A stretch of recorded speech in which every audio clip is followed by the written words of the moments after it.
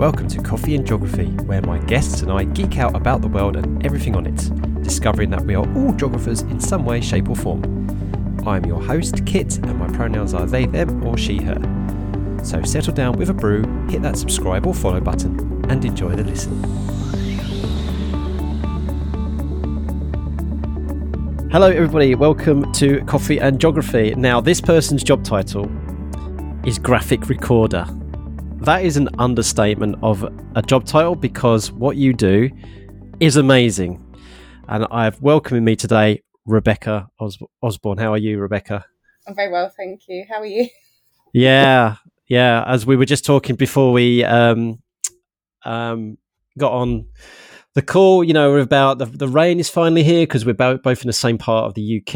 And there's this thing that goes on every year, folks. It's pretty big in Norfolk, and that is the Royal Norfolk Show. And it's been drought conditions here in the east of England pretty much. And of course, the one day it rains, Rebecca, is when my kids go to the Royal Norfolk Show for a school trip.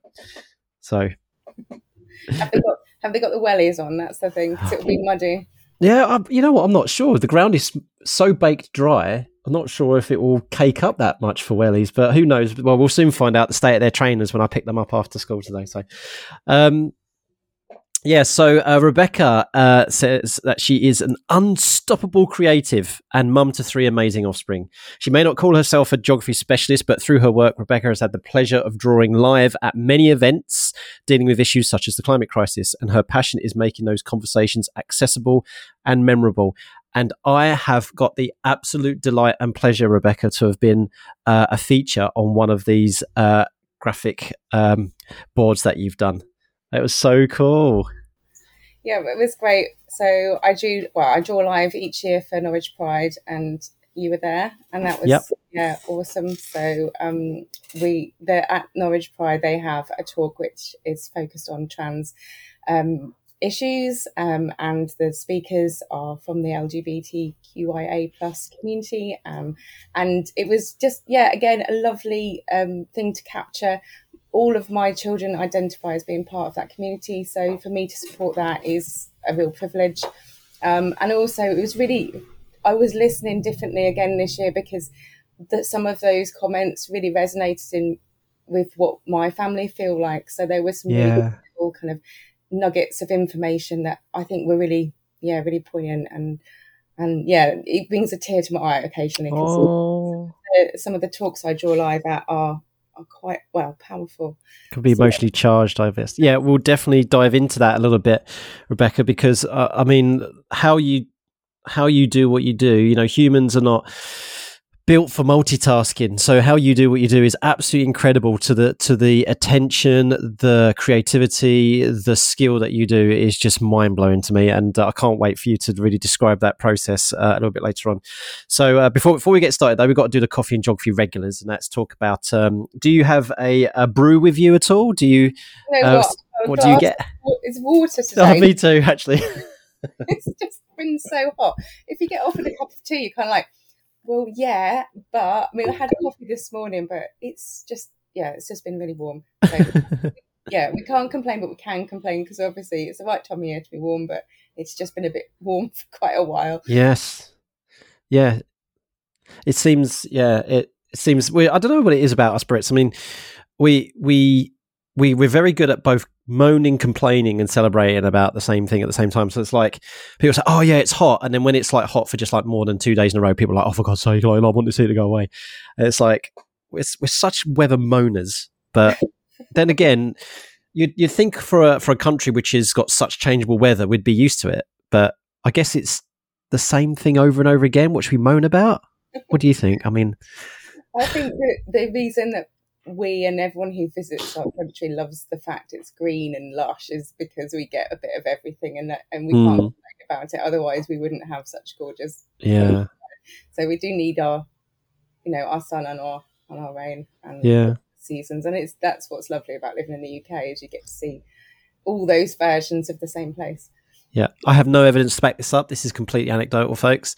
But I'm just wondering whether it is the same weather over and over again is what drives us nuts, because we are such used to changeable weather. You know, they usually say, if you don't like the weather, wait 5 minutes. But So I don't know, but I'm just babbling on about. But it's interesting that you mentioned about the greenness, because last year in particular, when we got that ridiculous heat and that dry spell, I never ever seen things so brown.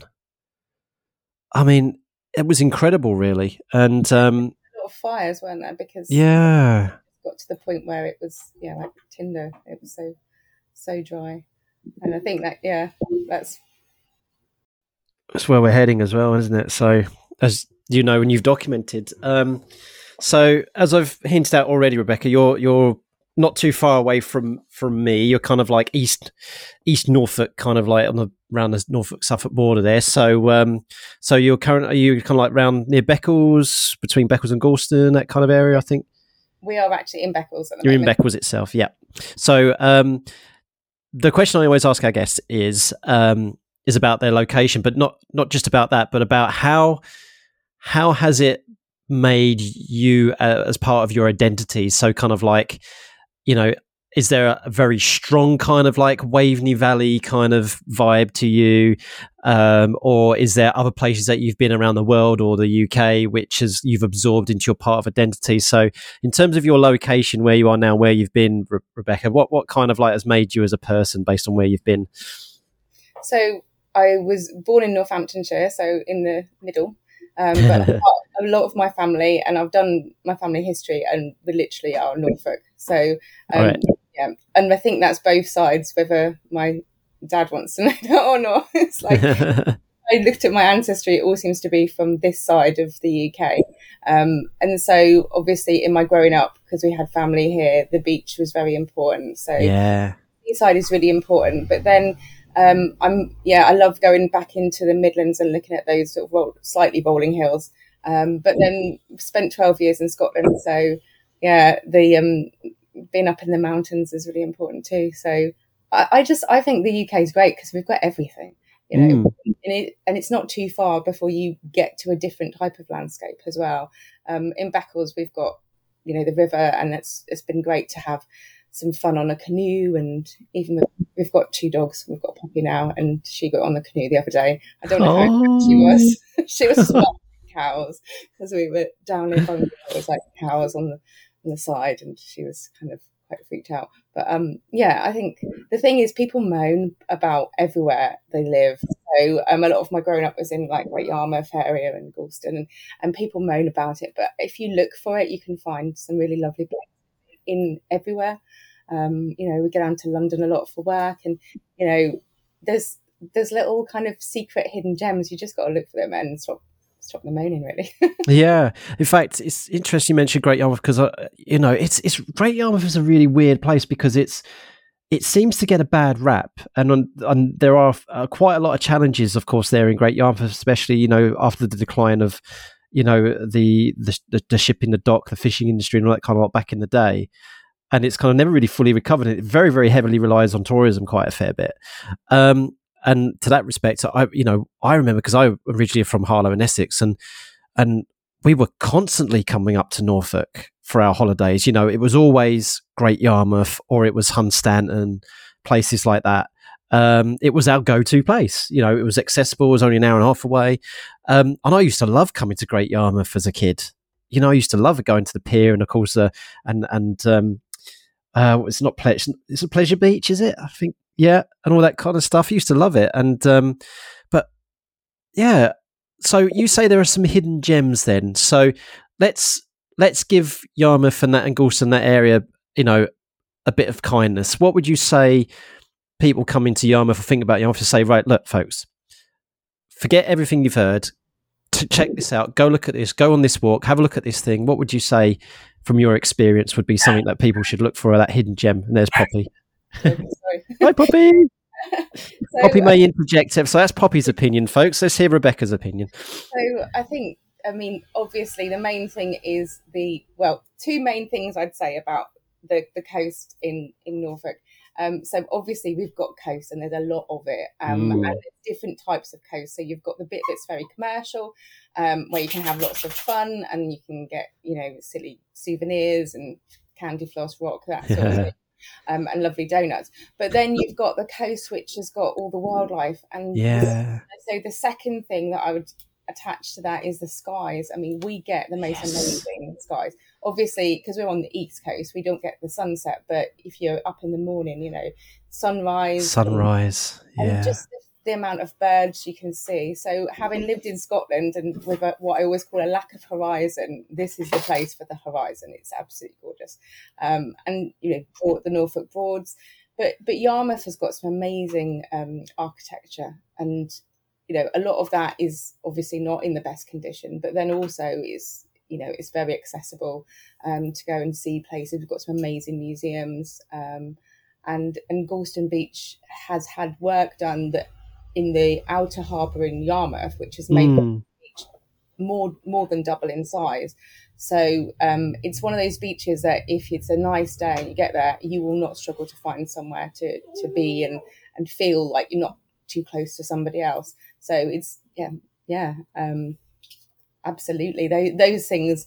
And I think, like you say, people that visit see it differently, and I think that's a bit like if we've been involved in theatre. My husband worked in theatre, and people who know theatre don't get to enjoy theatre properly because they understand what's going on backstage. So the magic, and I think that happens with coastal towns. If you live there and you see it when it's like raining like this or it's cold, and I mean, living in Norfolk when I was a child, I remember that the summer was so different for the winter, because in the winter and everything got boarded up, and then in the summer, it all sprang back to life again. And I think that's what we as residents see that the tourists don't see. And it does tend, and, you know, and if you're having to work and do the boring stuff like shopping and looking after kids and going to school, all those boring things, you don't love a place the way someone does that gets to come and sit and enjoy it and, you know, have a holiday. So it's always going to have that feeling. But I think if you look for it, you know, we've got some great independent shops, we've got some lovely restaurants and bars and things. So yeah, just got to look for it.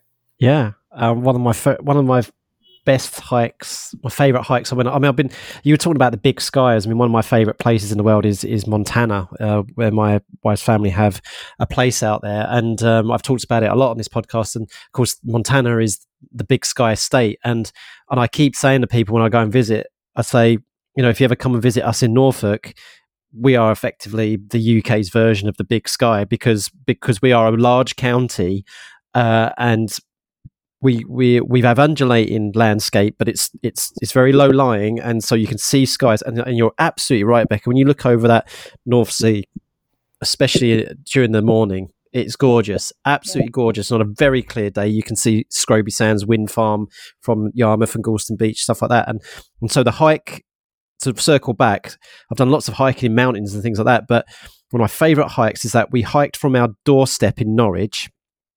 This was pre-kid days. My wife and I walked out from our doorstep in Norwich, just up the top of Ketts Hill, and then we walked along the Thorpe Road, and then we kind of went through Little Plumstead, and then we went out that direction. So we kind of then, and the only place you could cross, you know, was either Reedham Ferry or Acle Bridge.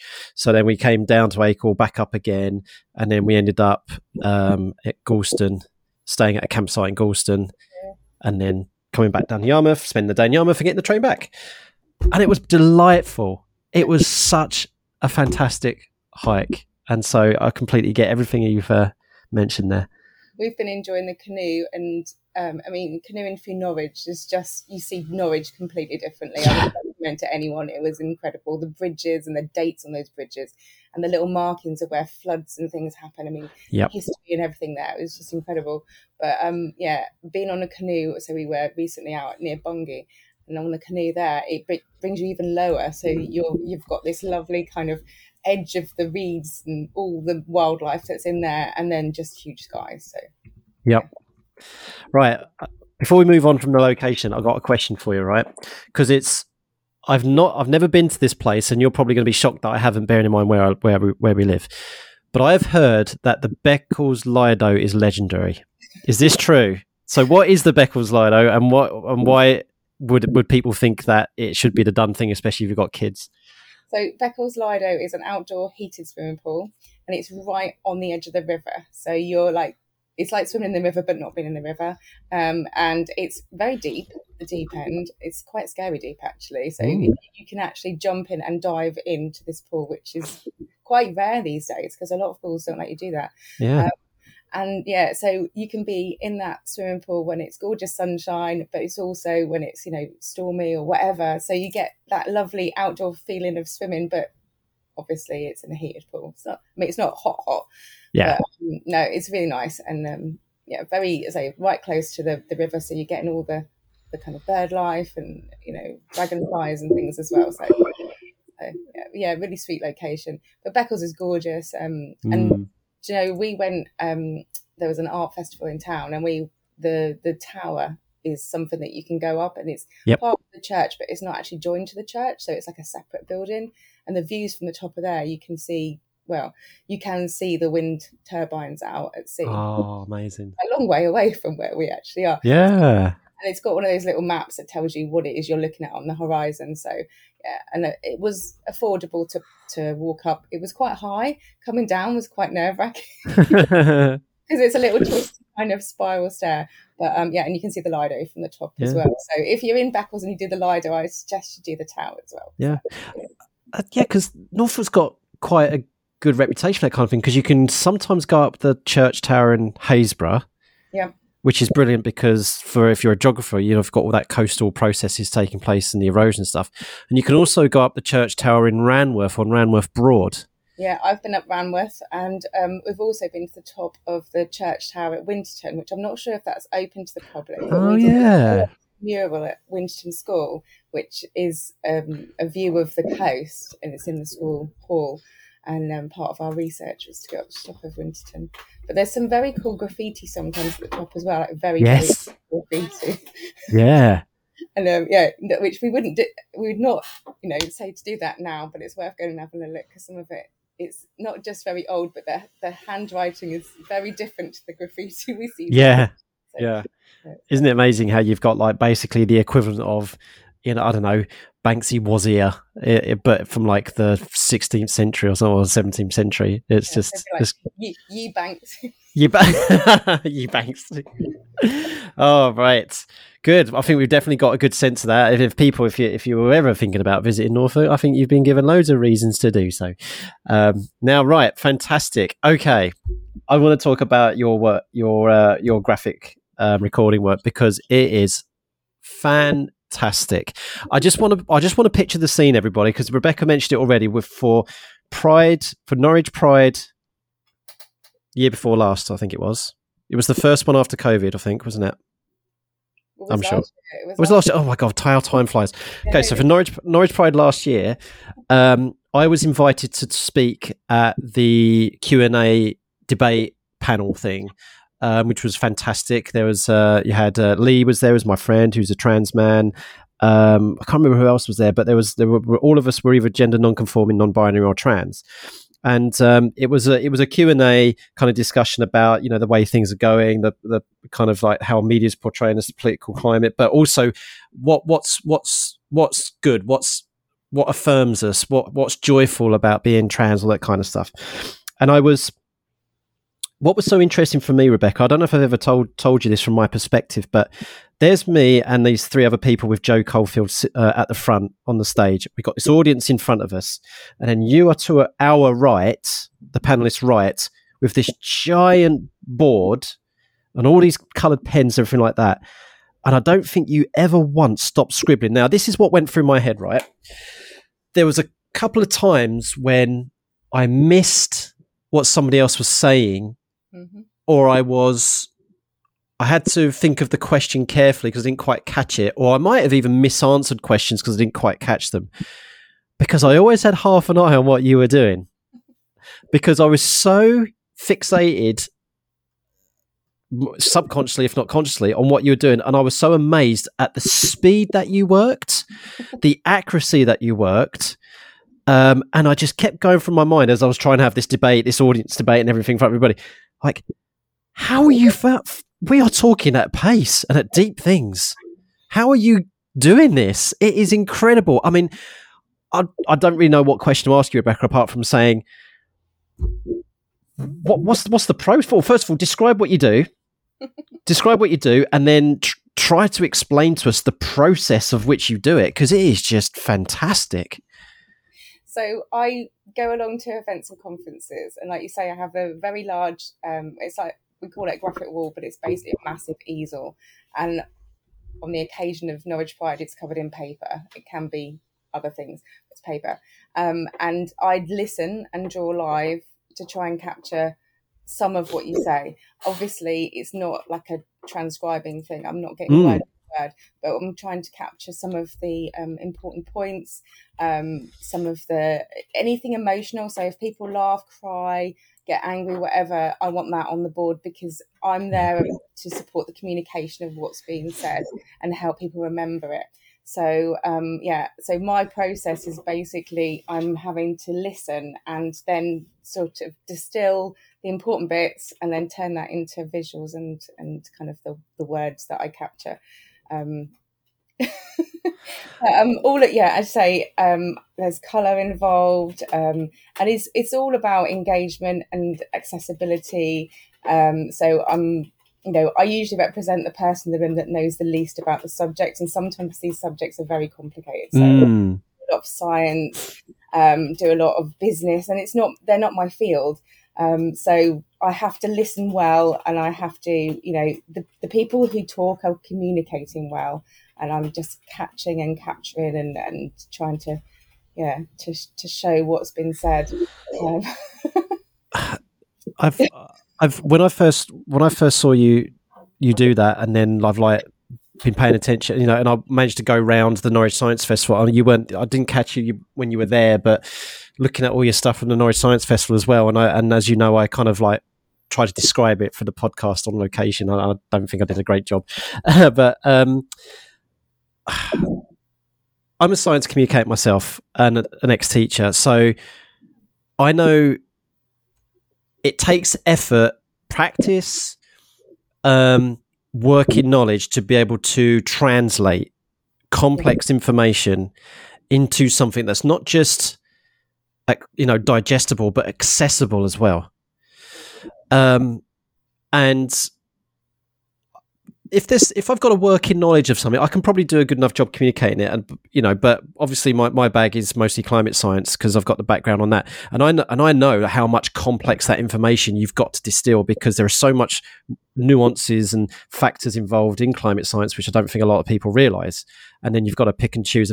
So for someone to come in as a non-expert, but to be able to communicate it in a way for non-experts to understand, that is some talent and some skills. So what's my question leading on from that then is, was there a time when you stepped back and looked at what you did a little bit with awe and thought, wow, and where you went, I have learned so much just by doing this? I think the work that we put up for the Science Festival was many years of graphic recording at a science cafe that's held, well, it's finished now. But I didn't think you did all of them in one science festival, Rebecca, somehow. No, but what was really nice about that was, so I sat and actually did digital redraw of all of those so that it was a better resolution to have them printed for the exhibition. So I actually revisited every bit of work that I'd done over, say, it was many years worth of work. Right. And what was really nice about it was, as I was opening up these documents I hadn't seen for a long time, I remembered the talk, and that's the whole point of the job I do. So I didn't invent this. There's people that do this all over the UK and all over the world. It's less big in certain places. In America, it's huge. Over Europe, it's huge. There's less of us here, but there's still a big community, and we're all very we're generous with each other. We share things. So in COVID, it changed how we had to work, because obviously we had to work remotely, and we figured it out together. And I'm really proud of our community for doing that. So that was really cool. But revisiting that stuff, I was like, I remember what they said. And then so to have it exhibited at the Science Festival, it stood alone without. So normally I'm supporting the speaker, and the work is the kind of the collaboration that they often didn't expect to be involved. They just were going to present, and it's being captured in these drawings. But it was quite a test to see how well that stood up on its own without even me there to explain or the speakers. So that was quite cool, and the feedback was really positive from that. But yeah, I think I'd be really good at a pub quiz with general knowledge. A little bit about a lot of things, but I think the two main skills that I have, apart from the drawing skills that came from, obviously I went to university and I studied art, and that's my thing, but listening is so important in what I do, but also being interested, and a good speaker will do that anyway. So I'm interested in all these things and I don't know enough about these things, so I'm listening in a way, but I'm always listening in a different way to the rest of the room. So I always describe it that if it's like a business event, and if they were going to talk about redundancies or promotions, somebody else in the room's listening to see if they've still got a job or they're going to earn more. Whereas because I'm impartial, I'm listening in a disconnected way, and that's really helpful. But it's fascinating, and a lot of what I do is in really powerful and important sectors. So I do a lot of work which has, a lot of talk at the moment to do with climate change. Throughout COVID, there was a lot of talk about obviously the science in that, and also education and how educational reform, that we were trying to, make things better. So yeah, you kind of come away, and a lot of the time it's a bit of feeling a bit reassured that you're quite glad there's a whole massive team of people that are dealing with these things that care about. So it's mostly positive is the feeling. Occasionally, obviously, with the climate, you do come away feeling, oh crikey, we've got to pull our socks up and we've got to try and do. But most of it feels positive because the people who I listen to are so enthusiastic and so passionate about what they do. I don't know if I've just gone completely away from that. No, it's however you take it. I mean, and I think what really struck with me, what you said, was when you're communicating something, and you're passionate about it, and that's coming at it when you're so passionate and enthusiastic about a certain topic. So with me, it's LGBTQ issues, DEI, climate change. How do you stay not dispassionate, of course, but how do you stay on the level so your communication effective? Because as you saw from that talk last year, I could get very passionate, and that's not necessarily a bad thing. But of course, if the more enthusiastic and passionate you are, the greater that your emotions and your inherent biases can then manifest outwards. And that, for me, in terms of communication, is one of the hardest challenges. How do I communicate about the climate crisis, for example, without giving an emotionally charged piece of information? I think people respect the passion and they respond well to it. And I don't think you'd be standing in a room with being the only passionate person in any of those subjects. I agree. So people will align to you and will recognise their own feelings in what you say.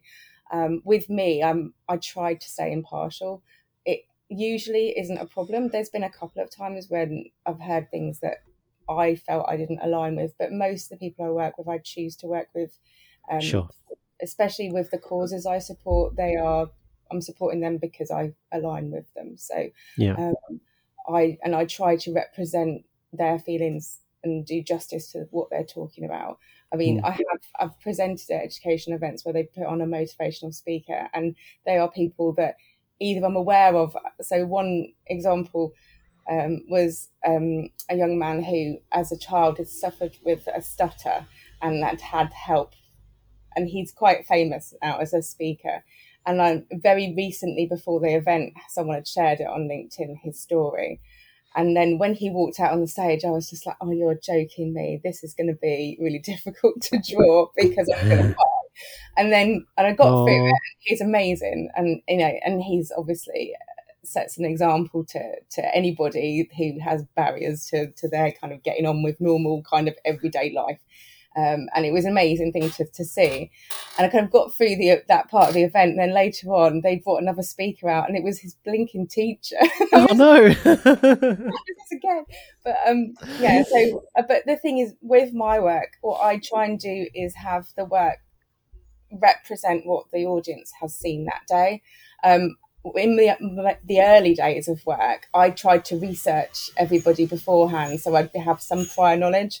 And in one case was this guy who was streaming in live from America, an educational event, and I was like, oh, it was a leadership event, sorry. And I was like, right, I know exactly what he's going to say. This is going to be fine. And the internet, I mean, this is back in, I don't know, 2016, 2017. The internet connection was rubbish. It went down. The screen went blank. Everything changed. And his whole talk, basically, he scrapped it. And when he got the connection back, he talked about all of that being important. And he used that to just ad-lib a whole new talk, and it totally threw me. But then I just drew what I heard and truly listened properly. And then I realized, at events, often they send out written notes, they'll give you the slides and access to presentations, but there's a lot of stuff, incidental stuff that happens that I'm there to capture. So I don't have to worry about getting word perfect on, and accurately drawing whatever charts up on the screen. Because by capturing what happened, and so what I did, I drew a little kind of on air sign above him, because it was like a nod to the fact that he got cut off, and it was really live, and other things I drew in that talk, and I can still see it now. So that's how effective it can be, because I can remember what I drew, and I can visualize the image. But yeah, it taught me that I walk into every event with basically the title of the talk, and that's it. They don't give me. So I'm drawing it as it happens, and what you hear as the audience member should be what you see there as well. Yeah. Wow. Yeah, it's very precious. But I do. Yeah, but I tell you what. But I would argue, Rebecca, that even someone taking minutes in a meeting, that dry standard secretarial kind of stuff that people do, I've done it, everyone's done it, that is challenging in itself. And I always think, have I written that down right? Have I put the right person down? All that kind of stuff. So I think you can be forgiven for having but what doesn't get recorded?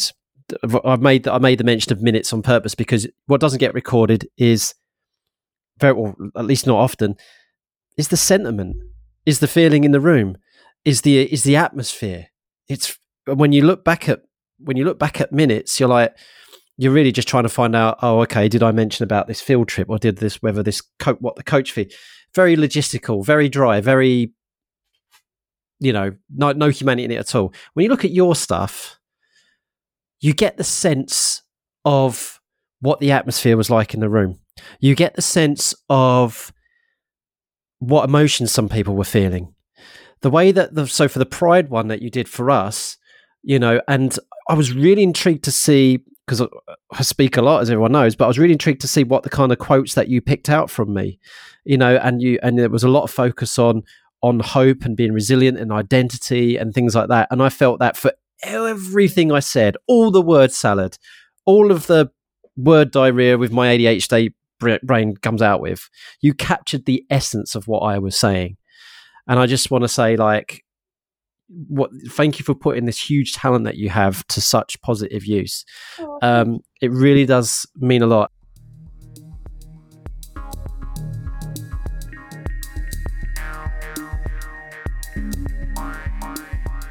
Hi folks, a chance for you to recharge your brew, but also a polite prod to remind you that it's so easy to support this podcast. Simply liking, sharing, rating and reviewing means that it will get on more people's radar. Also, there are a few links down in the description which may be of mutual benefit. Please do check them out.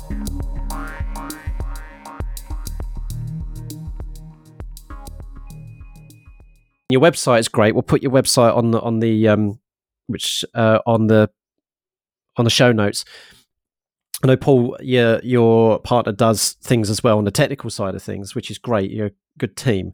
But you've got on your Twitter feed, you just need to scroll down your Twitter feed, and it's you in action doing things, of course, but you've got little snippets of the bits that you've taken. And I'm just you've got a little person holding a pot plant with AI question marks. Should we let robots do the work? Now, I can only see that little bit of that whole canvas that you've done.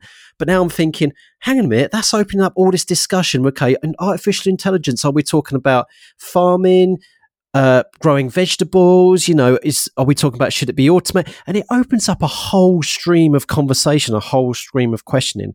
And so you can take the canvas that you have written and you can spend hours going to town on it, either what someone has said or what might have they said or what questions does that lead to. But it's so engaging and so brilliant that anyone can pick it up. Youngsters, people like me, anything. This is it. So in terms of accessibility, it should, obviously it crosses the kind of, from the most novice person who knows nothing to the expert should all be able to access it.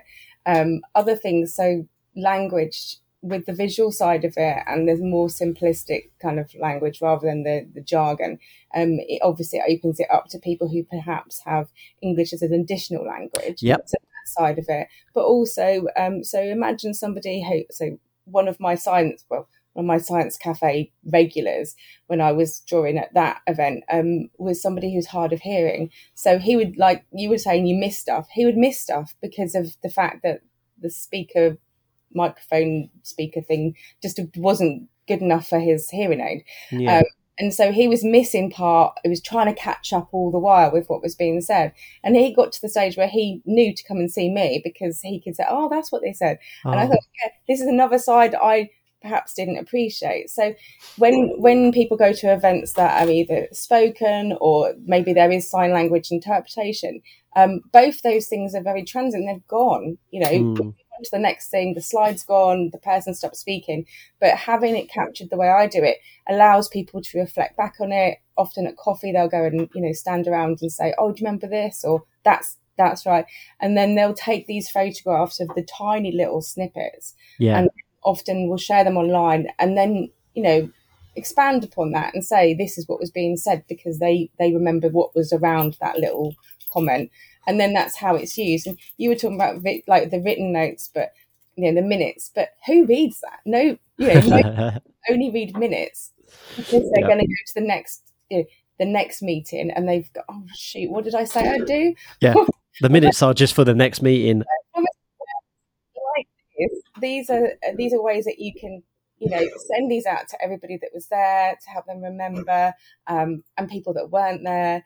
And just, so I've used what I do in all sorts of settings. I've used it in schools. I've done revision walls. So I've worked with a school in Norwich doing revision walls on the English texts. So amazing. I worked with the class. So the class decided on that. And that's a real powerful tool because the ownership then, and when especially when there's children involved, the ownership there is incredible because they'll pull parents over and say, that's me. Yeah, I said that, yeah. I had a young man at a school in Norwich, so I do sometimes do career stuff. And what happened with that, it was like a round table. They went around visiting different business people. And then we introduced me to the situation and they would then come and talk to me. And had one part which was, what are your top tips? So it was a way of them, again, it's a bit of, we're forcing them to do a bit of revision because they're having to think, what was that thing? And then they start listening for something because they want me to write something for them. So they listen more actively as well. But then in the next part of it, I talked to them and asked them what they'd like to do when they were older. And then I drew them in, like, as a silly cartoon drawing, but in whatever this role was, and asked them about how to get on that career path, how they thought they might go about that, so what subjects they might want to study. And I had a young man who had recently moved to the UK, and his English wasn't as good as it might have been, and he had some issues because the children didn't necessarily understand what his name was because it was an unusual name in North for them to say. And his ambition was to be a Bollywood star, and I really, really hope he does because it's cool. So I had to draw this kind of like Bollywood sign and drew him. And then asked him about how to spell his name. And he said he wanted the pen off me and communicated that he wanted the pen off me. And he wrote his name in, I think it's like Arabic. I'm sorry if that's wrong, but I think that's what it was. So Urdu or something like that, yeah. So he wrote his name and then he pulled the kids over and went, that's my name. And I was just like, wow, that's nice. Like powerful. How empowering. Yeah. And do have another story about that particular school where I was talking to one young boy and I said, what might you be? And he said, I'm either going to be a chef or a footballer. And I was like, okay, so will we draw you as a chef or a footballer? And he said, oh, a footballer. And I said, so why do you think that? Then he said, because Norwich City keep phoning my mum. And I was like, what do you mean Norwich City keep phoning my mum? He said, they want me to go and join this thing and they keep phoning. And I was like, okay. So I called the team who I was working with, and I said, you might want to have this conversation, because obviously this child thought Norwich City was phoning all these children now. Obviously they'd headhunted him, but it was being missed by school, and said, I think I'll sort that out. He may be one of the new stars of the football world, but that's so the power of having that interaction, and them being able to, the young people being able to see themselves represented and have that engagement was a really powerful tool. Yeah, and what a way to be represented. I mean, I remember in Glee, seeing the little character of me. And there are so many photos on Twitter that you post where you've got the subject like pointing to themselves on what you've done, and they've got like this beaming smile on their face, like, that's me, that Rebecca's fit on there. The avatars on and they use it for their Twitter profiles or something like that. Yeah. So question for you, and please feel free to answer this however you feel comfortable, is that one thing that struck me. I'm just looking at the video you took of the one of the Pride one, and I just realized you drew a starship from Star Trek, from something that I I thought I better have it up, and it does say, I think it was your quote, your queer space queer family. Yeah. Oh, that's it, because you captured my geekiness as well and my reference.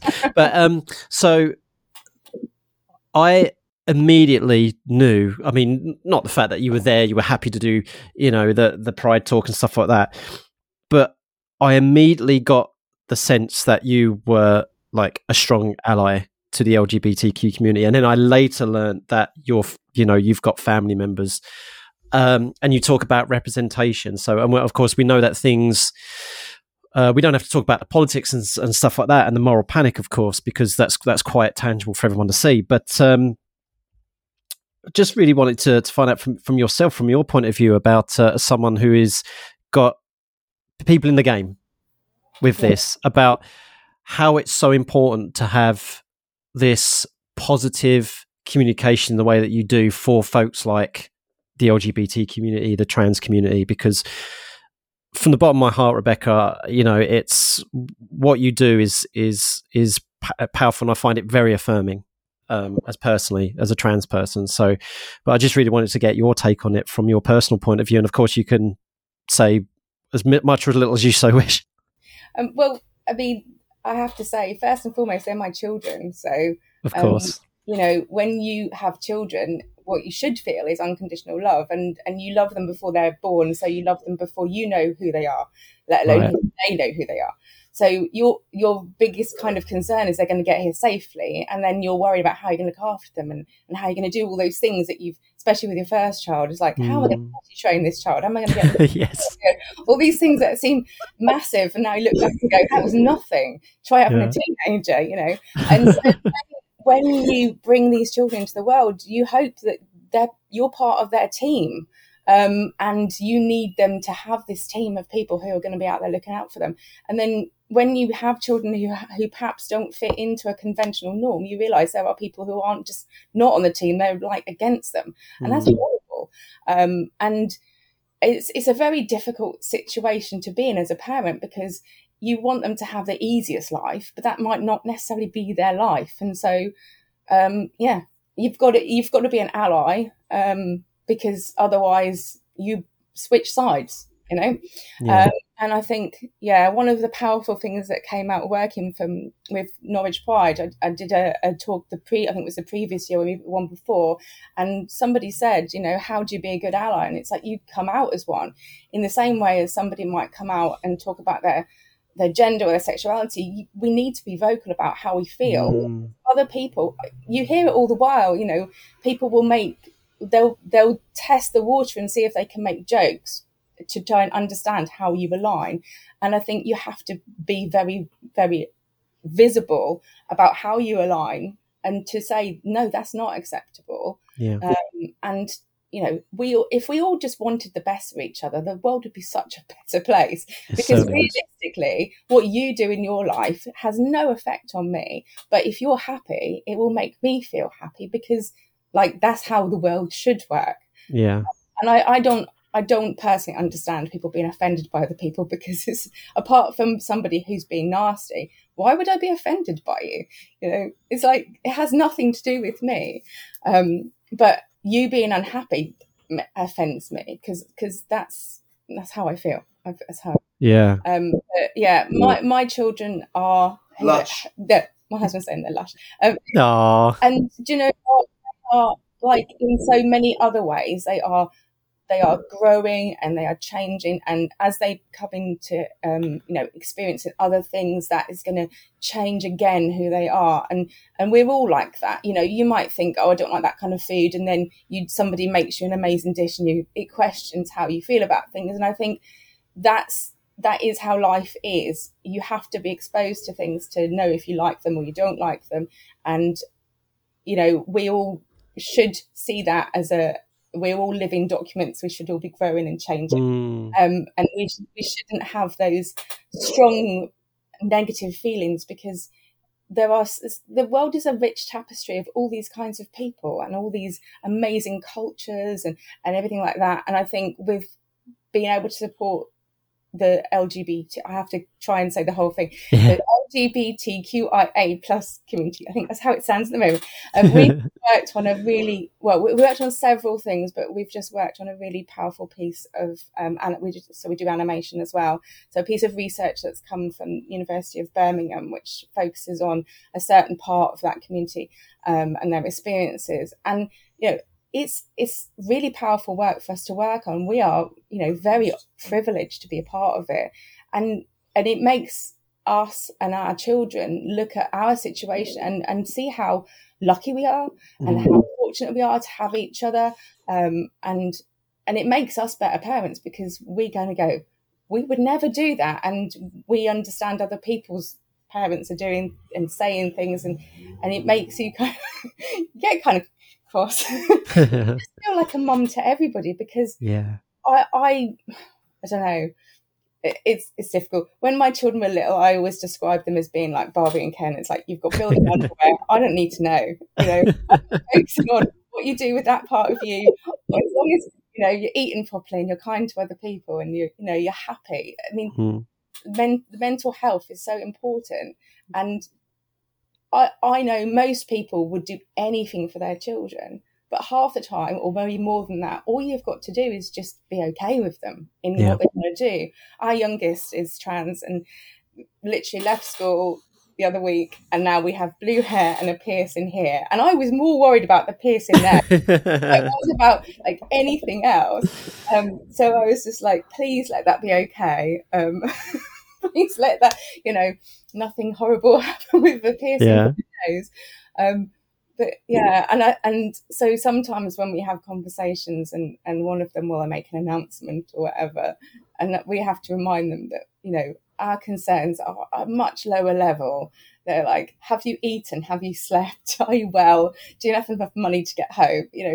As parents, we're working, you can make an announcement and come out with something, but we're really still on that level of, are you still okay?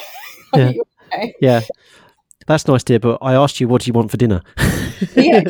No, it's like, no, go inside of your bedroom. Go inside your room.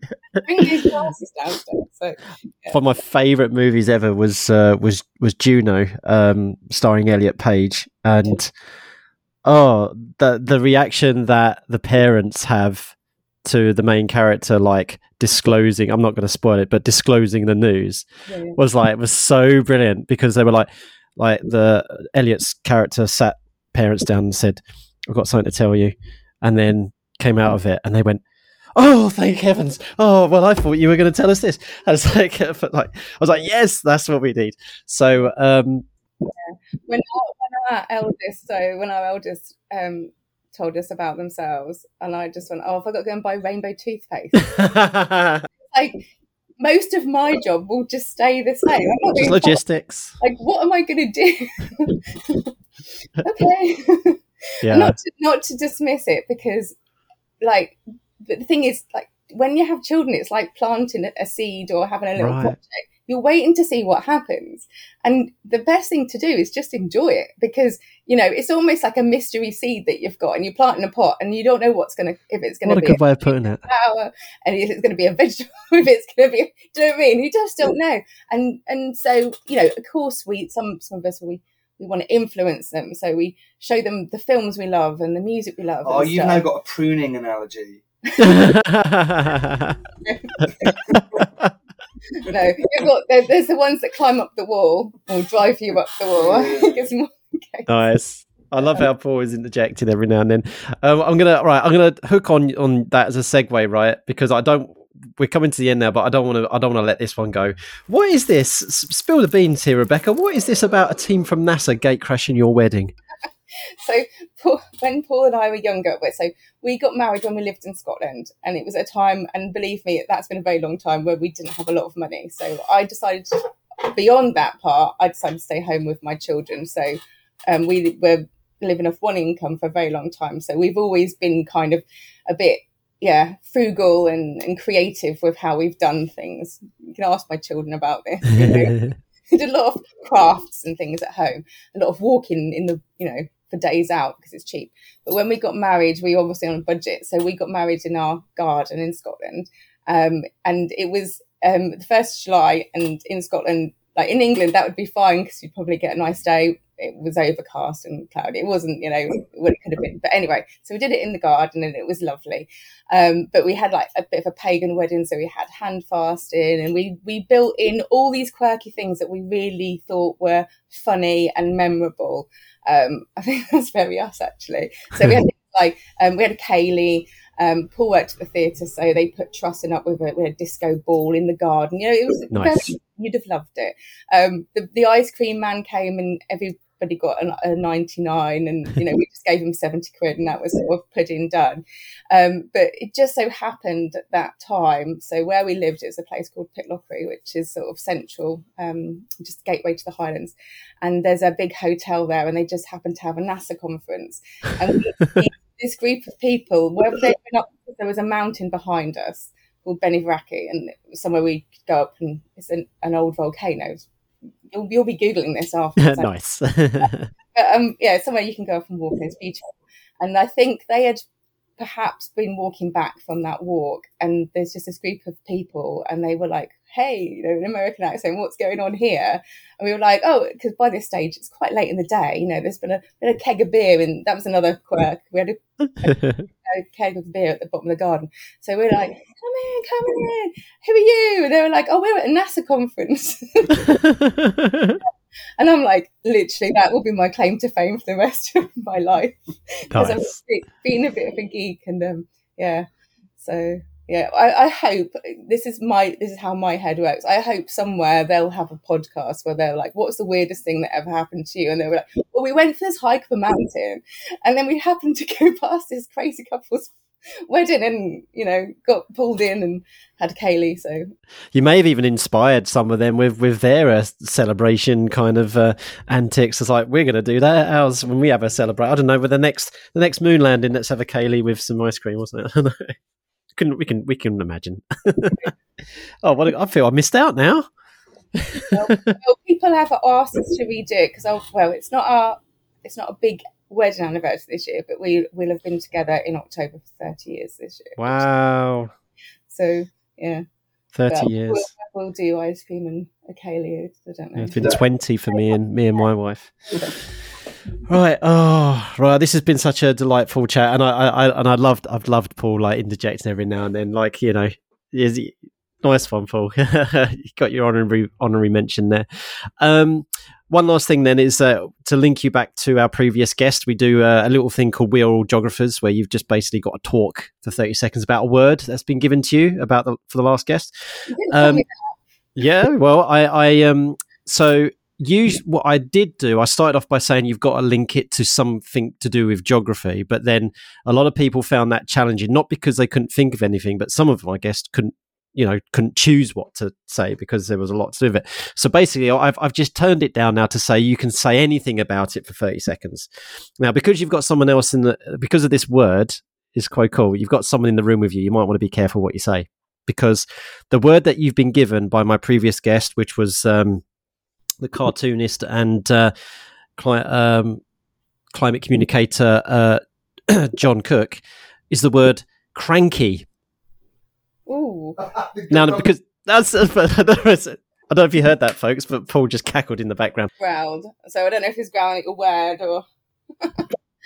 So obviously the word cranky can mean if someone's grumpy and miserable or whatever, but that's not what I'm going to talk about. So when we lived in Scotland, one of our houses was a tiny little bothy, which is just basically one bedroom and a kitchen and a lounge and a bathroom. But the village that it was in is a place called Killiecrankie. So Killiecrankie is a very beautiful part of Scotland in Perthshire, and it's a very tiny space, very tiny place. But the river comes through, and there's a very famous visitor attraction called Soldier's Leap, where apparently a soldier was being chased, and I'm not going to remember which side was which, but one of them apparently, to escape the charging soldiers behind, leapt over the river, and you can visit there. But it's very like there, and in the car park they have it measured out what this soldier allegedly leapt across.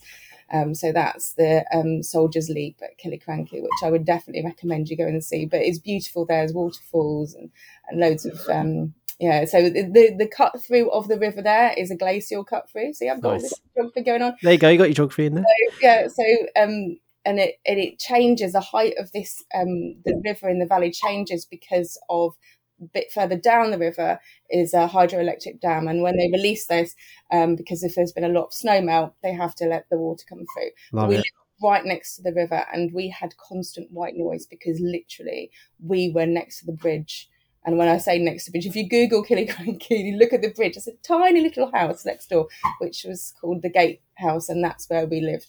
And we actually, the person who lived there before us was a person, and his name was Andrew, but he was known as Black Andrew because he was so dirty, because he was an old shepherd and didn't wash. Oh, okay.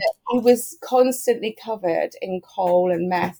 And the reason he didn't wash is because he used the bath in the house as his coal scuttle. And that's what the person that we took over from, and we had to clean the house. But we got an amazingly cheap rent. We paid £100 a month to live there. But he only paid a penny. Well, oh my God. Because he'd been there for years and years. But this is at Killiecrankie in Scotland, so I don't know if I've spoken for long enough. But I suggest if anybody's ever going through, so it's on the main road on the A9 from all the way from Edinburgh to Inverness. Pitlochry is a beautiful place. Killiecrankie is a beautiful place, and especially in the autumn when the trees change colour. I'd never ever would have imagined in my entire life that would have gone that way. That was amazing. That was amazing. I mean, John, I don't know if you're listening, but when you came up with the word cranky, you literally meant, cranky because of your Cranky Uncle app and like moodiness and something like that. But that has got to be, folks, and I've done, this is what, like 70 odd episode now, Rebecca, the most, and but testament to you, totally you, the most creative link and most coincidental link ever. Now I know why Paul laughed, because you were like, oh my God, this random word that this person came up with last happens to be one of the syllables in where we used to live. What are the chances? Yeah. So I used to work for the tourist office when I was living in Pitlochry. So that was was a really good job, because you get to kind of go and explore the region and then sell it to other people. Sounds delightful. I didn't have to sell. So my whole job was just making people's holiday better. Oh. Without it costing them any money. So you just had to know your stuff and share all the hidden gems.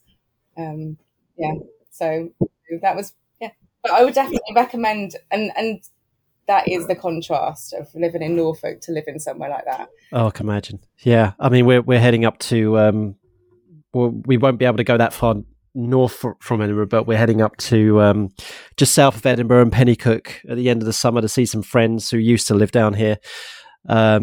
Scottish, one of my best friends, Scottish, who's moved back up to that part of the world that he's from. So looking forward to that. I was going to say, there's a very beautiful waterfall down on the borders. So as you're going up over the borders, I'm trying to think where it is now. It's near, like, off from Jedburgh way, I think. So yeah, and it's called Grey Mare's Tail because the waterfall as it comes out looks like the tail Grey of a Mare. I'm gonna have to look that up. Thank you for that recommendation, folks around there. Go and have a gander. Now, before I forget, you've got to come up with a word for the next guest so that they can have a little bit of a chatter about.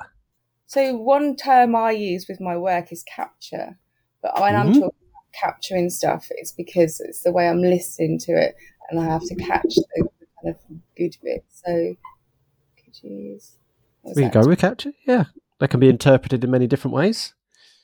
We'll go with capture. I've talked about what I do is when people play a didgeridoo, they do circular breathing and I do circular thinking. So that's how I capture, because I have to have a thought here, a thought going in here, and a thought that's happening with my pen. So I've never heard that. That's a pretty good term. I love that. Circular thinking. So lastly, so is there a couple of things anybody you want to give a shout out to, and please do plug yourself, where we can find you and your website and stuff. So those just the last two things to do now. So I think shout out is to basically all our family and friends, because we've had a very busy year and it's going to get busier because we're going to move again. So yeah, all the people that are helping us and supporting us, and supporting Paul and I in what we do as well. We're in a very privileged position that we get to work with a lot of amazing people, and I'd just like to let me carry on doing it because I just love it so much. We do a lot of animations now, working with people like the NHS, and our messages are very important ones, and so we are very privileged. So a shout out to all those people we work with as well. Thank you for letting us be a part of these amazing projects. To find out more about me, obviously we have a website which is rebeccaosborne.co.uk. I'm on all social medias. You can find me. My Twitter handle is at Rebecca V Osborne, because my middle name begins with a V, and I think the other one was gone. And on Instagram, it's just Becca V Osborne, so it's BECCAV. But yeah, and that's it really. If anybody's interested in talking to me about what we do, or we're always really happy. We're both Paul's ex-teacher and I ex-supply teacher, or maybe not ex, quite happy to go and do that again. We're very passionate about the two things that our main passions is the communication stuff, because it's really important, but also sharing our knowledge to help other people. We love to do that. We've got, like a lot of people, as you get older, you've got a lot of really important knowledge that is not always useful to us anymore, but would be useful to other people. So we were always happy to help other people get on with the things that they want to do by sharing what we've learned. So we work a lot of artists in Beccles at the moment. We've got a gallery space, and we're working with new talent and not giving them an opportunity to showcase their work, but also happy to talk to them about costing their work, how to get visible, and do things like make invoices and stuff like that sometimes isn't as well covered as it might be at college and university. So yeah, we're very passionate about I think there's a real maternal instinct to just make everyone happy and stuff. We've been fortunate enough to have other people who've supported us, and that's what we'd like to do, pay it back as well. Well, Rebecca, I certainly get that vibe from you. That maternal caring instinct, and I'm so, and I mean this genuinely. Saying yes to do that Pride talk was the best thing about that, was coming across you and the work that you do. Really, I really, honestly, genuinely mean that. I mean, for me, as an empathetic person myself, like, I really do value social connections, cohesion, and stuff like that. And I enjoyed that talk. I do those kind of things quite a lot, but I'll always remember looking over to my right, seeing you scribbling down, capturing the moment, and just the joy that we all felt from seeing such beautiful colour and our words represented in such a beautiful way. So thank you deeply, Rebecca. To say that on that occasion last year, I had my eldest child with me, Dee, who was very helpful. Dee has worked with me quite a lot, and they're really good at finishing off what I've started if it comes to that. But there's a few things that I don't draw well, and Dee is very good at doing that for me. Well done, Dee. You know what I'm talking about, Dee, if you hear this. If I draw them, they look very wrong, and Dee's very good at making them look right. But Dee as well is a useful person to have on board, because they've got lots of, like all of us lot in the family, they've got lots of knowledge about things. So Dee's got a lot of knowledge about anything techie, but also as a non-binary person, Dee was helping make sure that the messages I was capturing were that there was some authenticity coming, because Dee was there as well. So it's a really good person to have with me. Well, thank you for giving up so much of your time, Rebecca, and Paul, thank you for your little interjection as well, and Poppy, they were very, very welcome as well. So I hope to see you again soon, Rebecca. This has been an absolute delightful conversation. Thank you so much. No problem.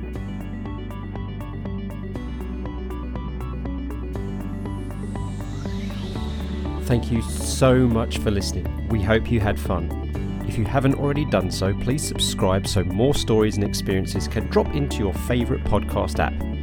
If you fancy being a guest or have any feedback, follow us on Twitter at coffeegeogpod and send us a DM. Or you could email coffeeandgeog@geogramblings.com. Until next time, keep geogging.